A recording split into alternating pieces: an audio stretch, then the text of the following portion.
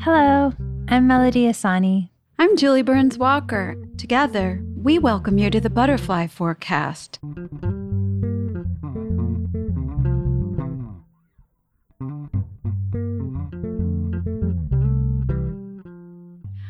Oh man, this is so great to be together. Yeah. Where are you, Justin? I'm in our tiny house. Where is your tiny house? It's on our property. We're in Ojai now. Oh, sweet. Hey, I want to read you guys this. I'm sure you've read this. This is, Baha'u'llah says, it is enjoined upon all those who perform any act to utter these words at the time of action. Have you heard this? No. Verily, I do this for God, the Lord of the heavens and the earth, the Lord of all that is seen and unseen, the Lord of creation. Should he recite in his heart, his action would be rewarded as a result. Oh, this is from the Bab. This is in the Persian Bayan. Wow, I've never heard that. So I'm now saying that before I do anything. Oh, so beautiful. Thank you. And I love that too, because everybody has good intentions if you asked anybody, but what we lack is that kind of agency, that transports something from just setting an intention to actually interacting with the world around us. I love that. That's a beautiful, beautiful prayer. Mel, I haven't seen you in forever. I know. Well, I haven't seen anybody since this pandemic. So, well, I think even before that, it's been years. Yeah, even before that. Actually, Justin, we were just talking about how it's an especially sweet podcast for us because we don't just get to have a discussion with somebody, but somebody both of us have been friends with independently, individually. For years. So long. Because we can recall all the stages or so many stages that you've been through.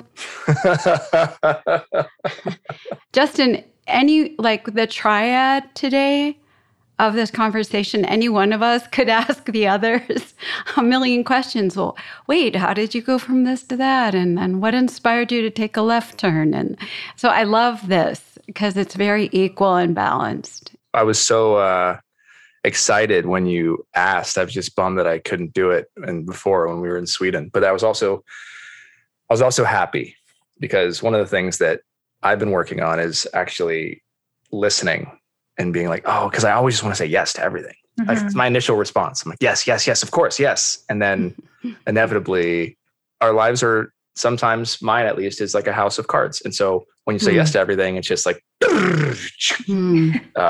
wait, but do you really want to say yes to everything? To people I love, I do. Oh, okay. And you love that many people. No, it's like when, a lot of people that you're close to ask for things because we're all trying to figure this out together, especially for you two, I would do anything. Thanks, Justin. Right back at you. That's sweet. Yeah. I remember when I was at this stage in my business and I had talked to Julie and she was like, it feels like at the beginning of your business, you were sort of like a baby where, how babies are just fascinated with everything. And I'm like, yes, I'll do that. Sure. I'll do this. I'll do that. And then I think I got to my toddler stage where my favorite word was no. And anytime anybody asked me to do something, I was like, no, I don't want to do that. But it's different when you love people. It's different when it, I don't know. I'm also a bit of always, I think, be a people pleaser in that way because of the way I was raised and my childhood trauma and wanting to be liked and accepted. So I think that there'll always be a part of me that just wants to say yes. And I'll feel like saying no is disappointing to that person. Despite my masculinity drowning out my empathy, I'm extremely empathetic, even though I don't realize it sometimes. And so when I feel like I disappoint somebody, I feel it and then I feel bad. So that's a very tricky thing also about becoming a semi-public figure is you have to say no to far more than you say yes. And sometimes you have to say no to people you love. Yes. And that's really tricky, but there's not a world in which I would ever say no to Julie Walker. You're the sweetest. Wait, so how does that work, being a people pleaser and then being a public figure and knowing that you can't please everyone? Ask my therapist. Yeah. Well, I love that concept because, Justin, you seem to have a lot of natural energy and you seem to be production oriented. And what I mean by that is you love to accomplish things, for others or improve whatever you've done, or you're always moving towards betterment. And is that true? Yes. Emphasis on I'm always moving. And what I'm working on now is stillness. That's the next phase of my journey. I'm 37 now and I have not stopped. I'm kind of like I'm a shark, right? And you just are always swimming, always swimming, always swimming, to the detriment of your own health sometimes. The problem for me has been the conflation between work and service, because when your work is service, you will always justify the need to do more. And it's natural because it's not about you, right? It's not, I just need to pay that bill, or I need to make this much money, or it's not even about career. It's this person's living or dying. I got to tell their story. They don't have much time left. And as you know, with my films or whatever it is, I've picked lanes where that line is very blurry. And so even in marriage and things, it's been something that Emily and I always talk about, which is, well, how do we decide when to pause, or no, you can't do that, because there's a part of both of us that's like, no, but this is for bigger purpose. This is for a higher cause, because it was never about money. I was broke forever.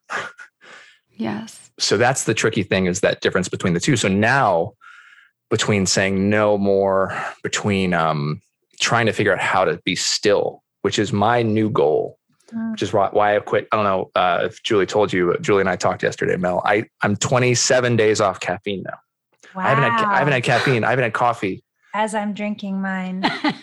No, but I honestly have been using it. It's been a drug for me to maintain an energy that isn't human.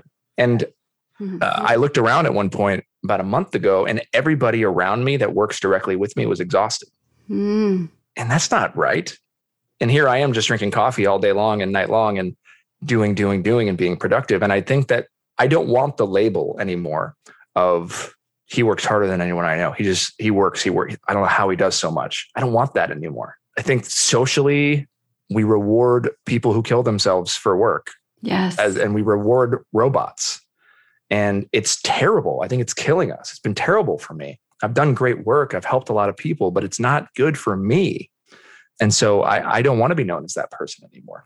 And it's not good for the next generation, because when that's what is modeled, then we only know and start to believe that that's what we're meant to do. And that's a dangerous area to step Super into. Dangerous. Super dangerous. I was wondering what we were going to end up talking about when we started. There's so much to talk about, guys. Mel's married. Let's not talk about that. Do you guys remember this?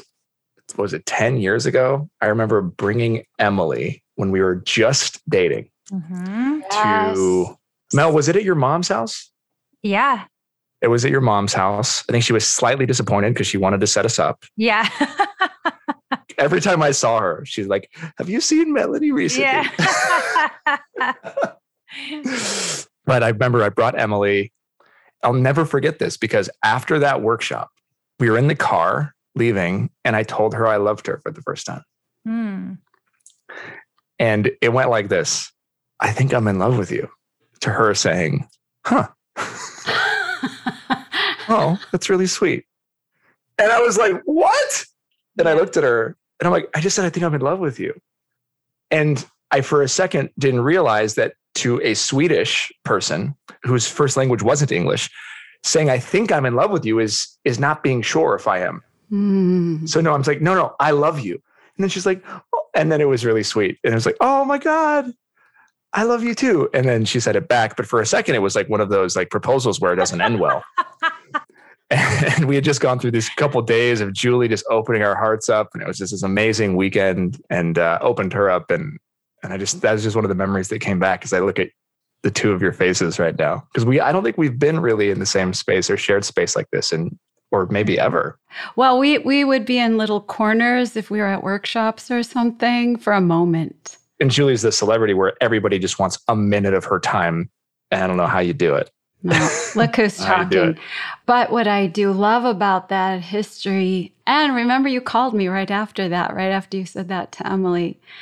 And what's funny is that's not just Swedish culture. That's our culture too. I think I'm in love with you doesn't quite work. No, it didn't. And I was so nervous to say it. And I realized I should have just come out and been like, I love you. Well, and that's a very courageous move anyway. The first time you say how you feel to your person, who you want to be your person, I think that's the most courageous thing a person can do because it also invites vulnerability. Who said I love you first with both of you? Sushi, you go. You know what? Actually, I think it was me, and it was by accident because you know how sometimes you're just like, okay, I love you, bye. So I think I was leaving his house one time and I was like, okay, love you, bye. And I was like, oh, and then we both started laughing. And then he was like, I love you too. You literally just described a scene that we shot in Jane the Virgin. I'm going to send it to you right afterwards. Oh, really? Yeah. So that was what it was. It was kind of by accident. And then, but it was funny because afterwards I had to be like, wait, I love him, but am I in love with him? And then luckily we kind of developed into it. But what about you and Ra? So good. Well, Ra. Him, totally him. Not only that, but he said, I love you. And I hadn't really gone that far yet, like in my being. I think I was just careful. And I said, I love you too. I was trying to make it casual, like friendly. Like a buddy. I love you too. Yeah, I love you too. And then he said, no, I'm in love with you. Are you in love with me? And I was like, dang, confrontation. Very direct. Yeah, he was always very direct from the beginning because, I just really wanted to take it so slow. And as you both know, I really did drag it down to a snail's pace. Oh, he knew from the beginning. Ra was like, no, this is my person. Yeah, but I was trying to just say, let's not put pressure on like that. Let's just get to know each other and take our time and see what it can unfold as. And so I said to him, let's just be really good friends for a while. And he said, I don't need any more friends. I don't want to be your friend. I love that. Everything down. I love that he did that. You do? It's like, do not friend zone me. Yes. Well, but if you think about it, it's really important that men actually say right off the bat what their intention is, because that's one of the reasons why I think we have this misnomer that women and men can't be friends. Because men have an ulterior motive and a hidden agenda. And women are just like, I really like friends. I really like the company. I really like talking to you. And a man is just like, no, I want to be with you, but he doesn't say it. And then he says it a year later, 2 years later, or he sees the person date someone else. And I love that he does is like, no. This is it. Like, that whole concept of like men and women can't be friends are really interesting to me because I was thinking about it growing up and my mom never had male friends and my dad never had female friends. And whenever I think about it in that context, it would be so weird if like my dad had girlfriends that he hung out with. So it's so interesting how it's changed so much in just one generation. And I really wonder what that looks like because even though I have a lot of male friends, they've now become my husband's friends as well. That's the key though, I think, Mel. Yeah. I think when you're married, that's the key. Right. Okay. Well, but then what's the difference between you being married and you not? Then is it really possible for you to have friends without any hint of something else? Well, no, I think it's definitely possible. 100%. I have empirical data over the course of my life. I mean, I have far more female friends than male and none of it's sexual. Well, on your end. On my end. And this is where it's tricky. And look, and the reason why I think historically your parents, and I think my parents too, experienced was, I think the woman will always be on the lookout for that with her radar of, no, there's something more there. No, you don't see it. You're blind. Because Emily said that to me a few times. You don't see it. She wants more. And the man just doesn't trust any man, because all we do as men socially is stab each other in the back the second we get a chance. Even great friendships. I mean, how many times have we heard or seen in movies and TV, but heard in real life, like, oh, cheated on with the best friend, right? Develop those secret relations. It happens all the time. So what I believe is that when you marry, just like, and I'm sure some people don't, but you merge bank accounts sometimes. You merge assets. You become one in many ways. At least the Baha'i idea of it is that it's two people becoming one with God in the middle, something bigger than yourselves in the middle. I think it's the same thing. Like her friends become mine, my friends become hers. Sure, she'll keep some friends that are hers, but eventually, as we know in marriage, like the friends that are kind of on the perimeter don't really stick around. You see them once a year, or it's every 6 months, or once every 2 years, but your close circle of friends really become yours.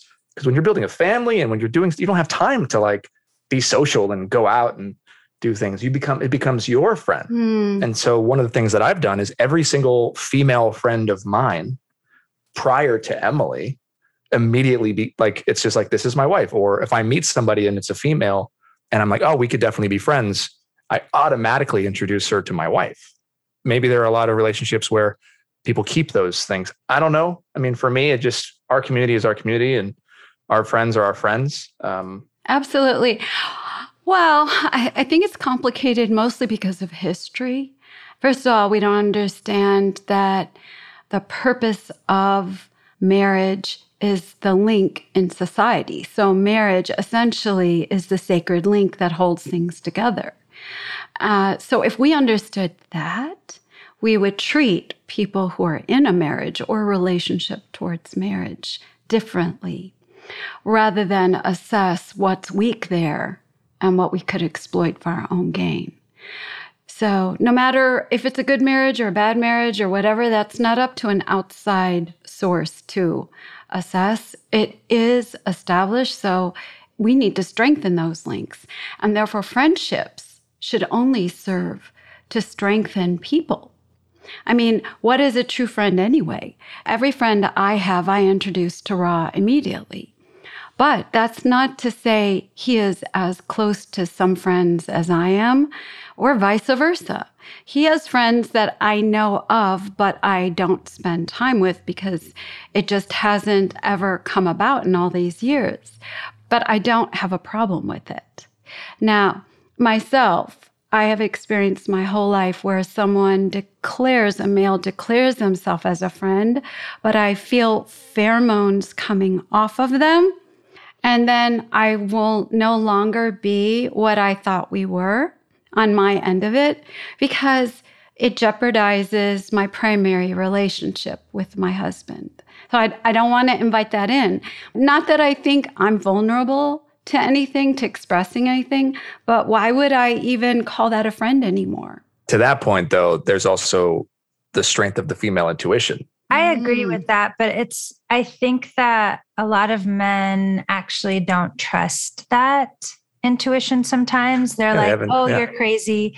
But there's also, I think even as a woman, you have to be super clear, because anytime there's a feeling, it's valid, but then identifying what that feeling actually is or where it's coming from is also requires a sense of clarity and knowing of yourself, so that you're pointing your sort of compass in the right direction. Because sometimes it could be jealousy, or, it could be something else that might interfere. So I think it's clarity and trust. Like, I feel like you really have to build trust in that relationship to kind of have that balance between the two people. And transparency. I don't think we're very good yet at feeling so secure in our choices that we can afford ourselves total transparency with our mate, and also total transparency with our friend. Because if you're putting out split signals, then that keeps a kind of a small door open for maybe future problems.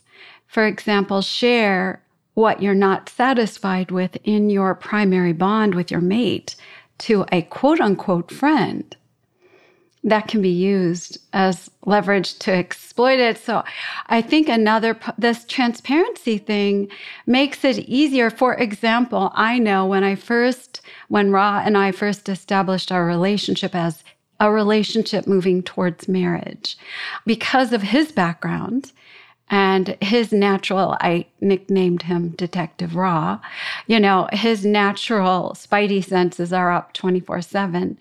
And if we were walking down the street and we were just passing a couple males, he would jump out and give them a little confrontation. I was like, what is happening?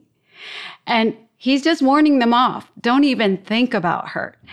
And now I'm not from that background. My dad's a peacekeeper. He's passive. We call him the Zen master. But what really has changed over the years remarkably is the trust between Ra and I has grown to the point where he can ask me, did you see something going on there? Because I felt that.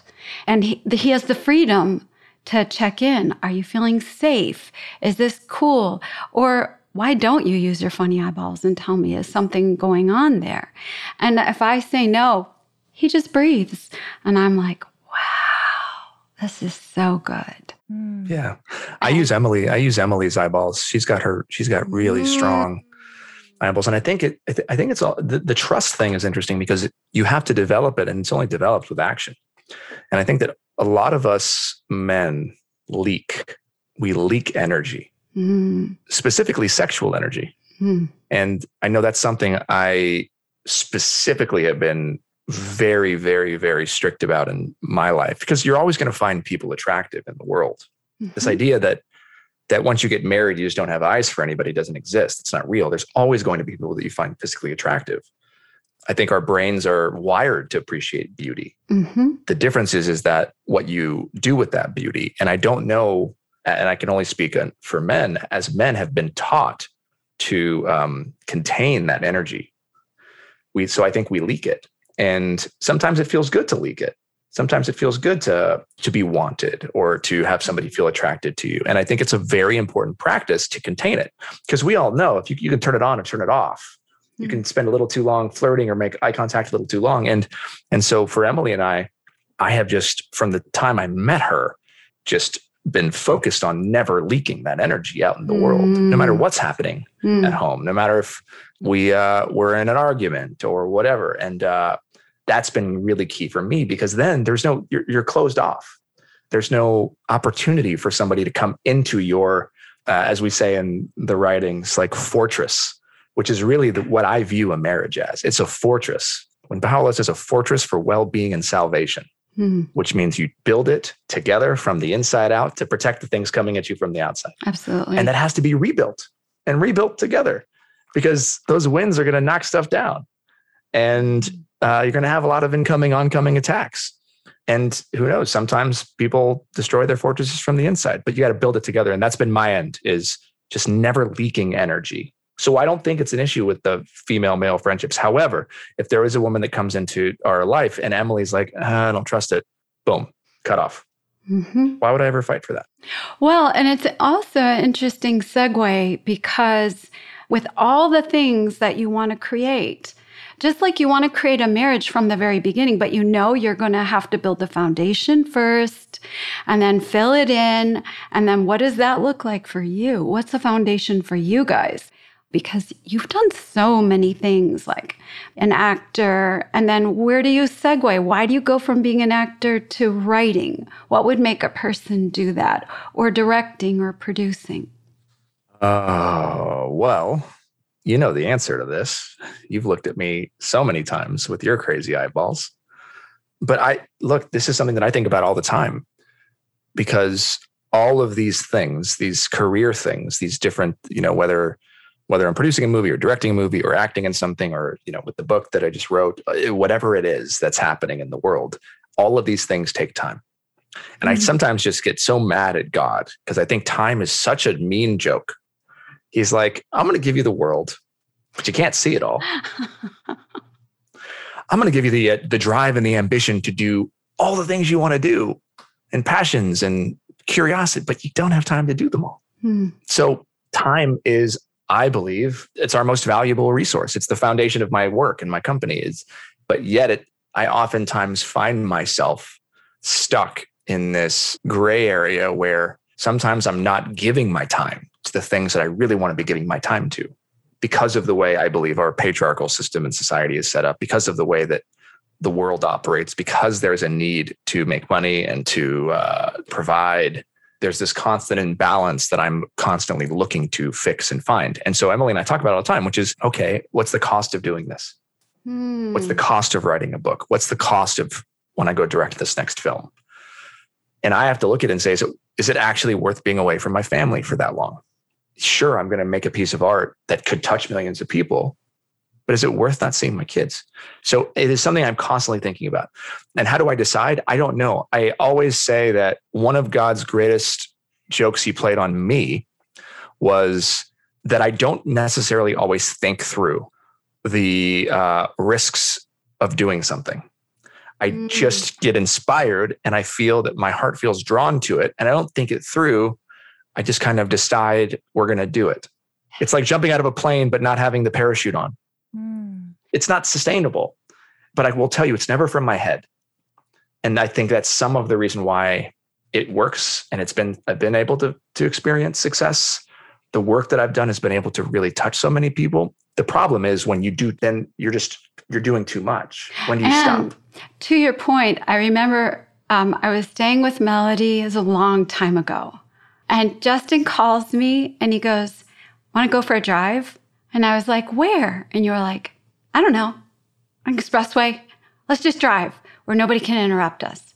That was my first exposure to the 405. And I remember being on the 405 with you. That yes. I remember. I was like, oh, why are we here? We're not moving. We're just in so much traffic. And Justin starts sharing. He's like bubbling over, like he can't contain it. These ideas for 3 films, one of which became 5 feet apart. Oh. Justin, I don't know if you remember this, but it's so incredible because I was thinking at the time, they're already formed. I remember thinking, oh, these are fully formed concepts. All he needs is some money behind it and this thing is going to go. But what I thought was interesting is from then on, I began to think, is what he does. And Smooshy, you do the same thing. Like, a year before something comes out or 6 months before, I see it on your board in the background. You're formulating colors, ideas, themes. Before you did your Inner Space series, and you've got these spaceships and these really cool sci-fi outfits. And do you remember that? Mm-hmm. And they were at your old studio across the street from your store. And I looked at them, I'm like, what is this? Why does she have like old Star Trek outfits on people? But then you explained it to me and I thought, oh my gosh, it's all here. And then when she finally produced it, everybody was ready by then. And I think the same is true for your film, Justin, that film. By the time you finished making it, people were ready for it. Isn't that incredible? What pulls you in a certain direction when you won't let go of an idea? How do you guys think how do you think the inspiration works? Because Julie, you see it. And obviously, Mel, you and I are both artists, but where does that inspiration come from? I always have this feeling that those who have departed, those who have passed on, those who are like our guides and our friends in the next world are just constantly whispering in my ear. And then you capture a percentage of that? Is that what you're saying? I feel like I capture a percentage of it. So it depends on if I'm listening or not, because I know it doesn't come from me. I want to know what your eyeballs say. Where does it come from? I think that there's so many different things you can call it, whether it's ancestors or energy but whatever it is, I definitely think that it comes from an invisible realm or frequency or something that you have to be tapped into where you receive some kind of information. And I think that that same information is accessible to everyone else that's in the same place as you and is open to it. And it's just about filtering that then through your unique design, you know? So it's like a radio. Yeah. You just pop into the frequency and it's broadcasting, and you and I can get the same frequency at the same time. Yeah. I mean, I think that's what trends, I mean, at least fashion, for me, fashion trends are things that I'm tuned into. That's what I've noticed. It's like every year, every season, you can see who's sort of picking up on the same kinds of things, whether it be materials or concepts, or it's like all of a sudden 3 or 4 different designers that are tuned into the same thing, but it's very clear that they had no knowledge of the other.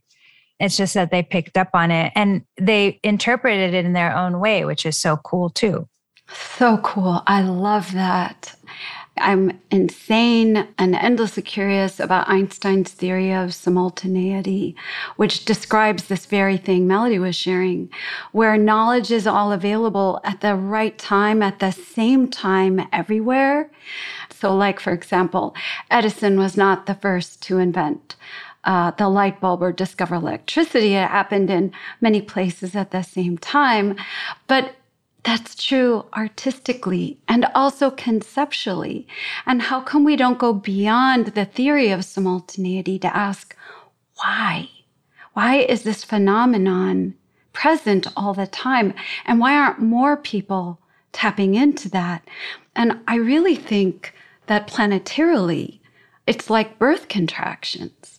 We've spent so much time, warring and accentuating our differences and like the false identities that come from fear, that are born from ignorance, to prevent us from working together collectively in the most extraordinary creative endeavor we have yet to produce, which is using a planet to its fullest capacity and embracing a species as it really is scientifically. And these kind of trends that happen are so remarkable because more and more people go, wow, did you see that?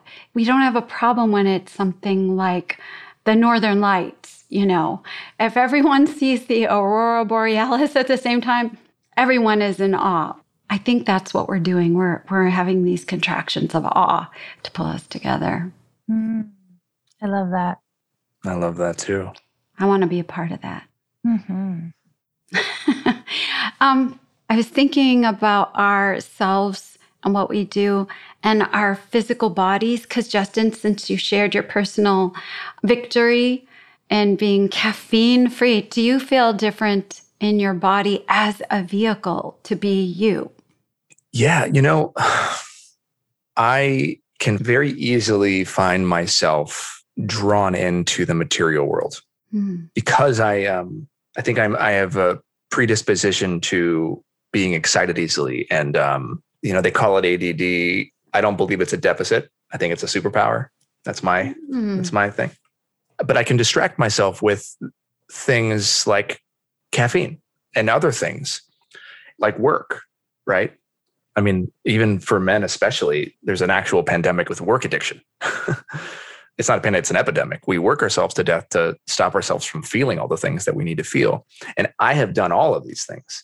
And I, as you know, Julie, oftentimes don't even know what's happening in my body because I don't feel stress very often until something breaks down in my body. Until I get a herniated disc in my lower back, like I got 6 weeks ago or 7 weeks ago, until, sorry. But I don't feel what's happening sometimes in my body. And for me, getting off caffeine just this last month was I'm so tired of being numb to what I'm actually feeling because I'm married to a woman who spends her days and nights on this incredible, passionate exploration of her trauma and who she is. And her starting place is not her brain, it's her body.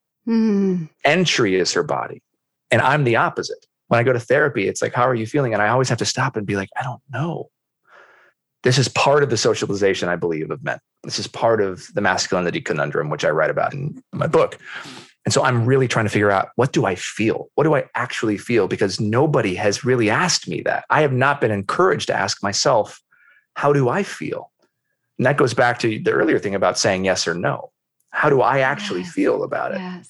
We're not taught that. We're either like all no's or all yeses. And so I just wanted to feel. And that's what I'm working on in my therapy. Emily and I are doing this really cool retreat. We're going to our good friend, Dr. John Amaral. He does that beautiful energy work. We're going to a retreat with him.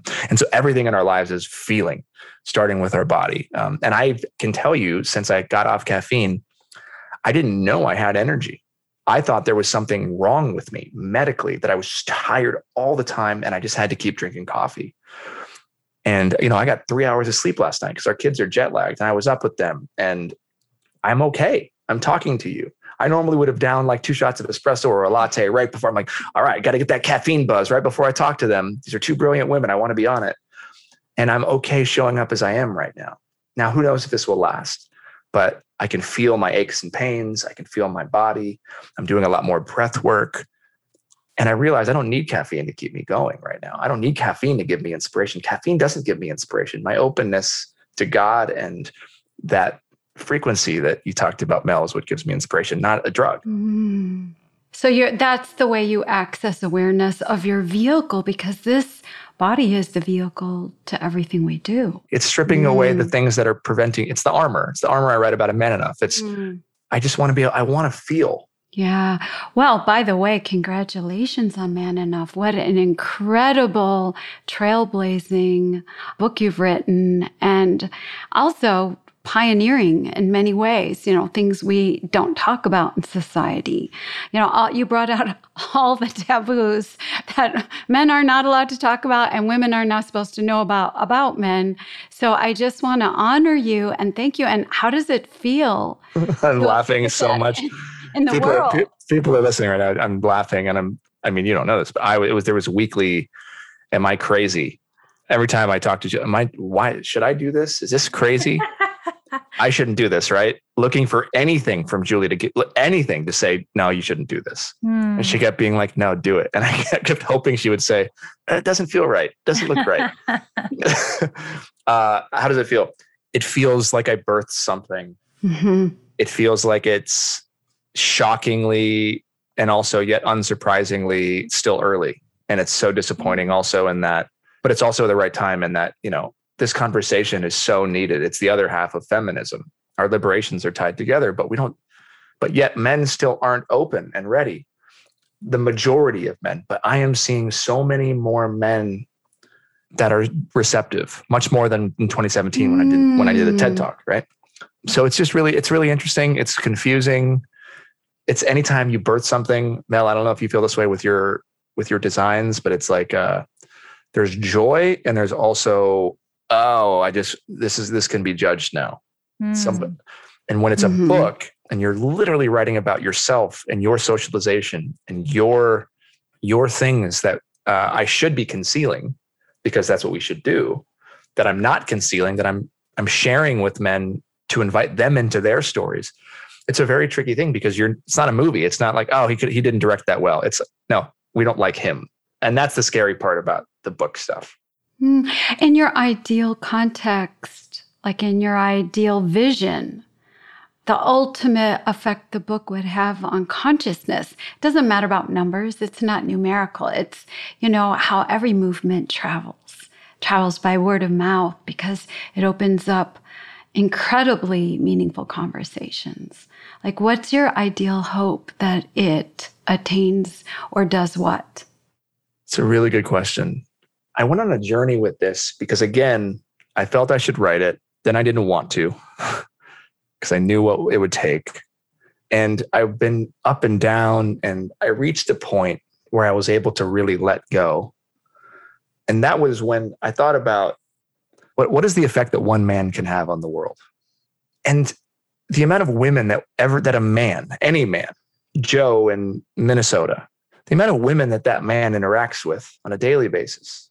If Joe has children, and then the people that his children will interact with over the course of their lives, or his wife or his partner or whatever, you can't even calculate that number. And it's very tricky to live today where all of the emphasis is on an external result. It's on a number. It's on an award. It's on a list. Your book is successful. Your fashion creation is successful. Your podcast is successful. Your movie is successful if it gets on this list, if this person writes about it, if you sell this much, if whatever it is. And I think that that's the unfortunate part of the movie business where art and commerce intersect, and impact is oftentimes forgotten about. And so what I came to was one man, if the Buddha says like, one candle can light thousands, why am I focused so much on all of these external accolades when really I wrote this book for one person, me? Mm-hmm. I wrote it for me, and I wrote it for the one man who was like me that needed the book. And that set me free, because the publisher, which you will experience, will start to drill into your head all that matters are lists, the list. Luckily, I have a great publisher and they were wonderful, but it's all about the New York Times list. And so I lost track for a second because they were having me do all this publicity, all this, and I was just like exhausted. And I came to the realization a couple nights before the book came out, I'm like, I need to be liberated from this. Now I've created a whole new set of expectations for myself that if I don't hit, I'm going to be disappointed. When in reality, I didn't write the book for a list. And interestingly enough, I prayed about it. I wrote the whole team an email, and come to find out, the week it got released, the only thing they cared about was New York Times. Get on the bestseller list. We got to get on the bestseller list. But what they don't tell you is then you got to keep it there. There's always disappointment. But New York Times decided to classify my book not as nonfiction, which the book is, as self-help. And I didn't make the New York Times list. And I had a moment where I was like, I knew this was coming. There was something about this that I felt I was prepared for. I had a moment of like, oh, I let everybody down. And then they tell me like, well, it was supposed to be nonfiction. You would have been number 2. Great. Doesn't matter. I still feel like I let everybody down because they poured all this money into it, all this stuff. And I realized that it was not about that. So I let it go. And then I start getting messages from one man here, weeping, crying. I see myself.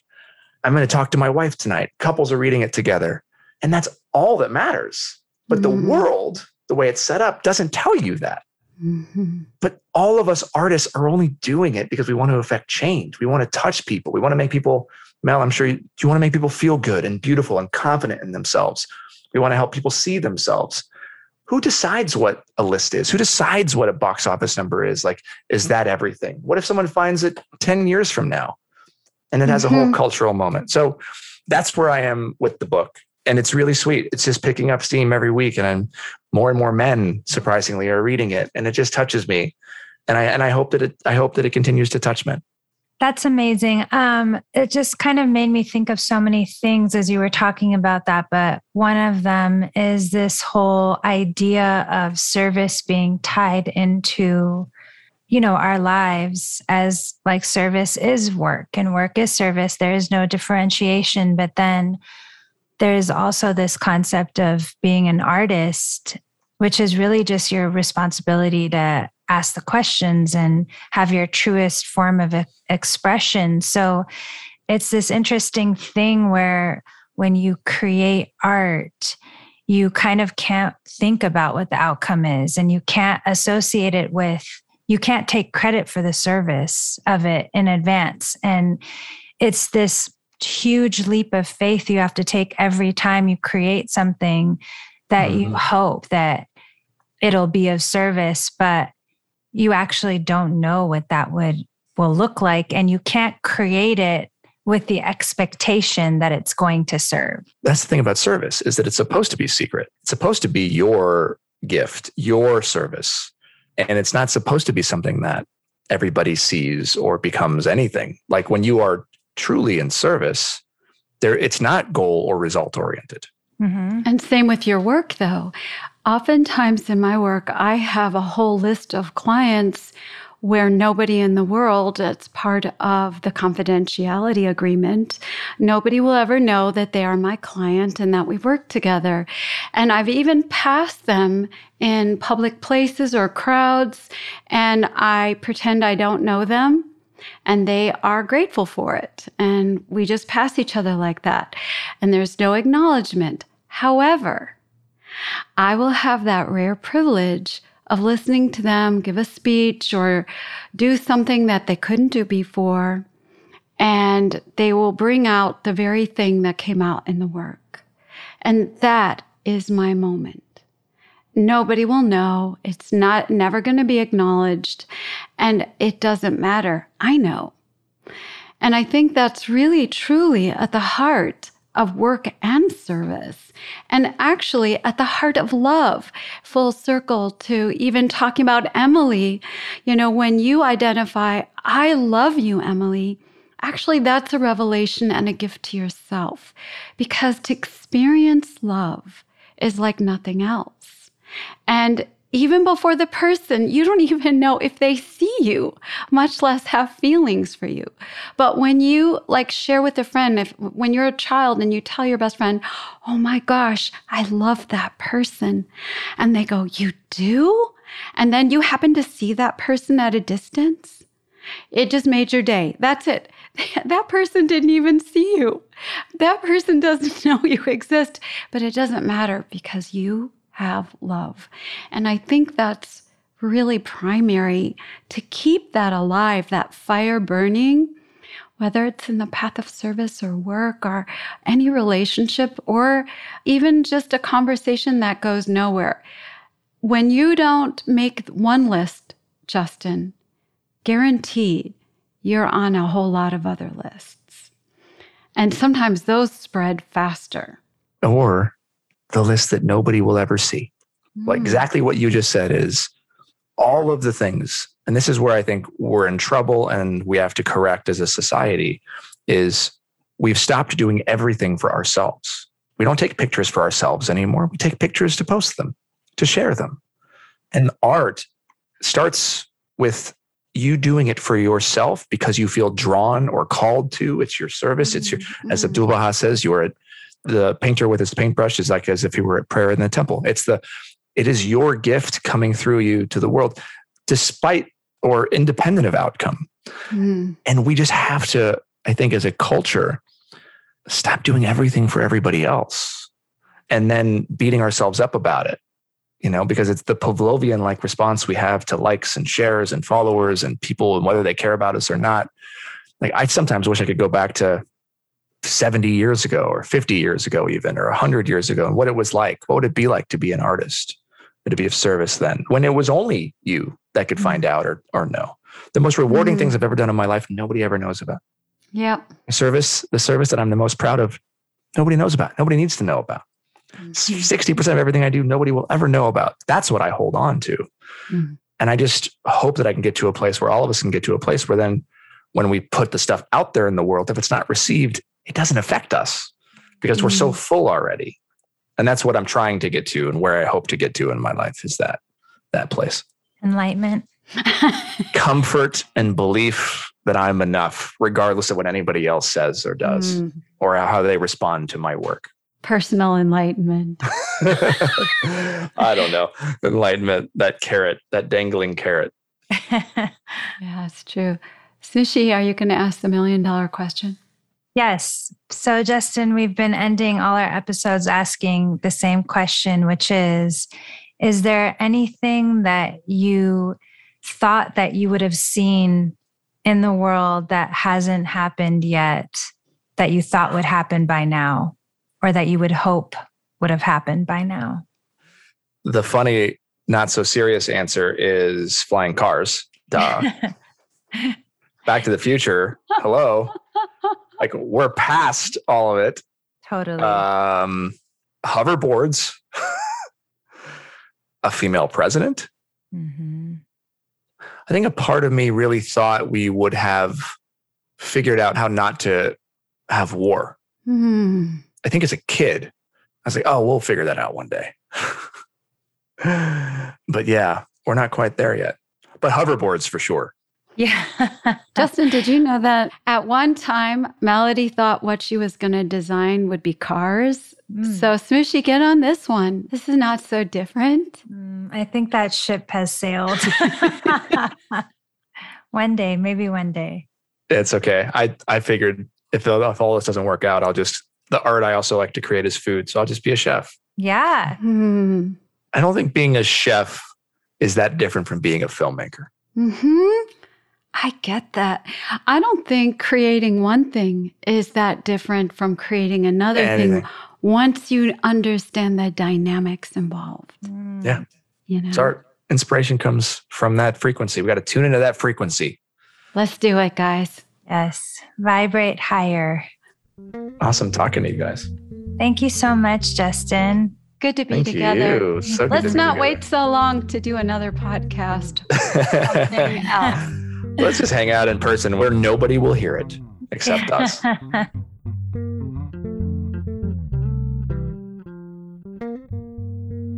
And that's our show. Thank you so much for joining us.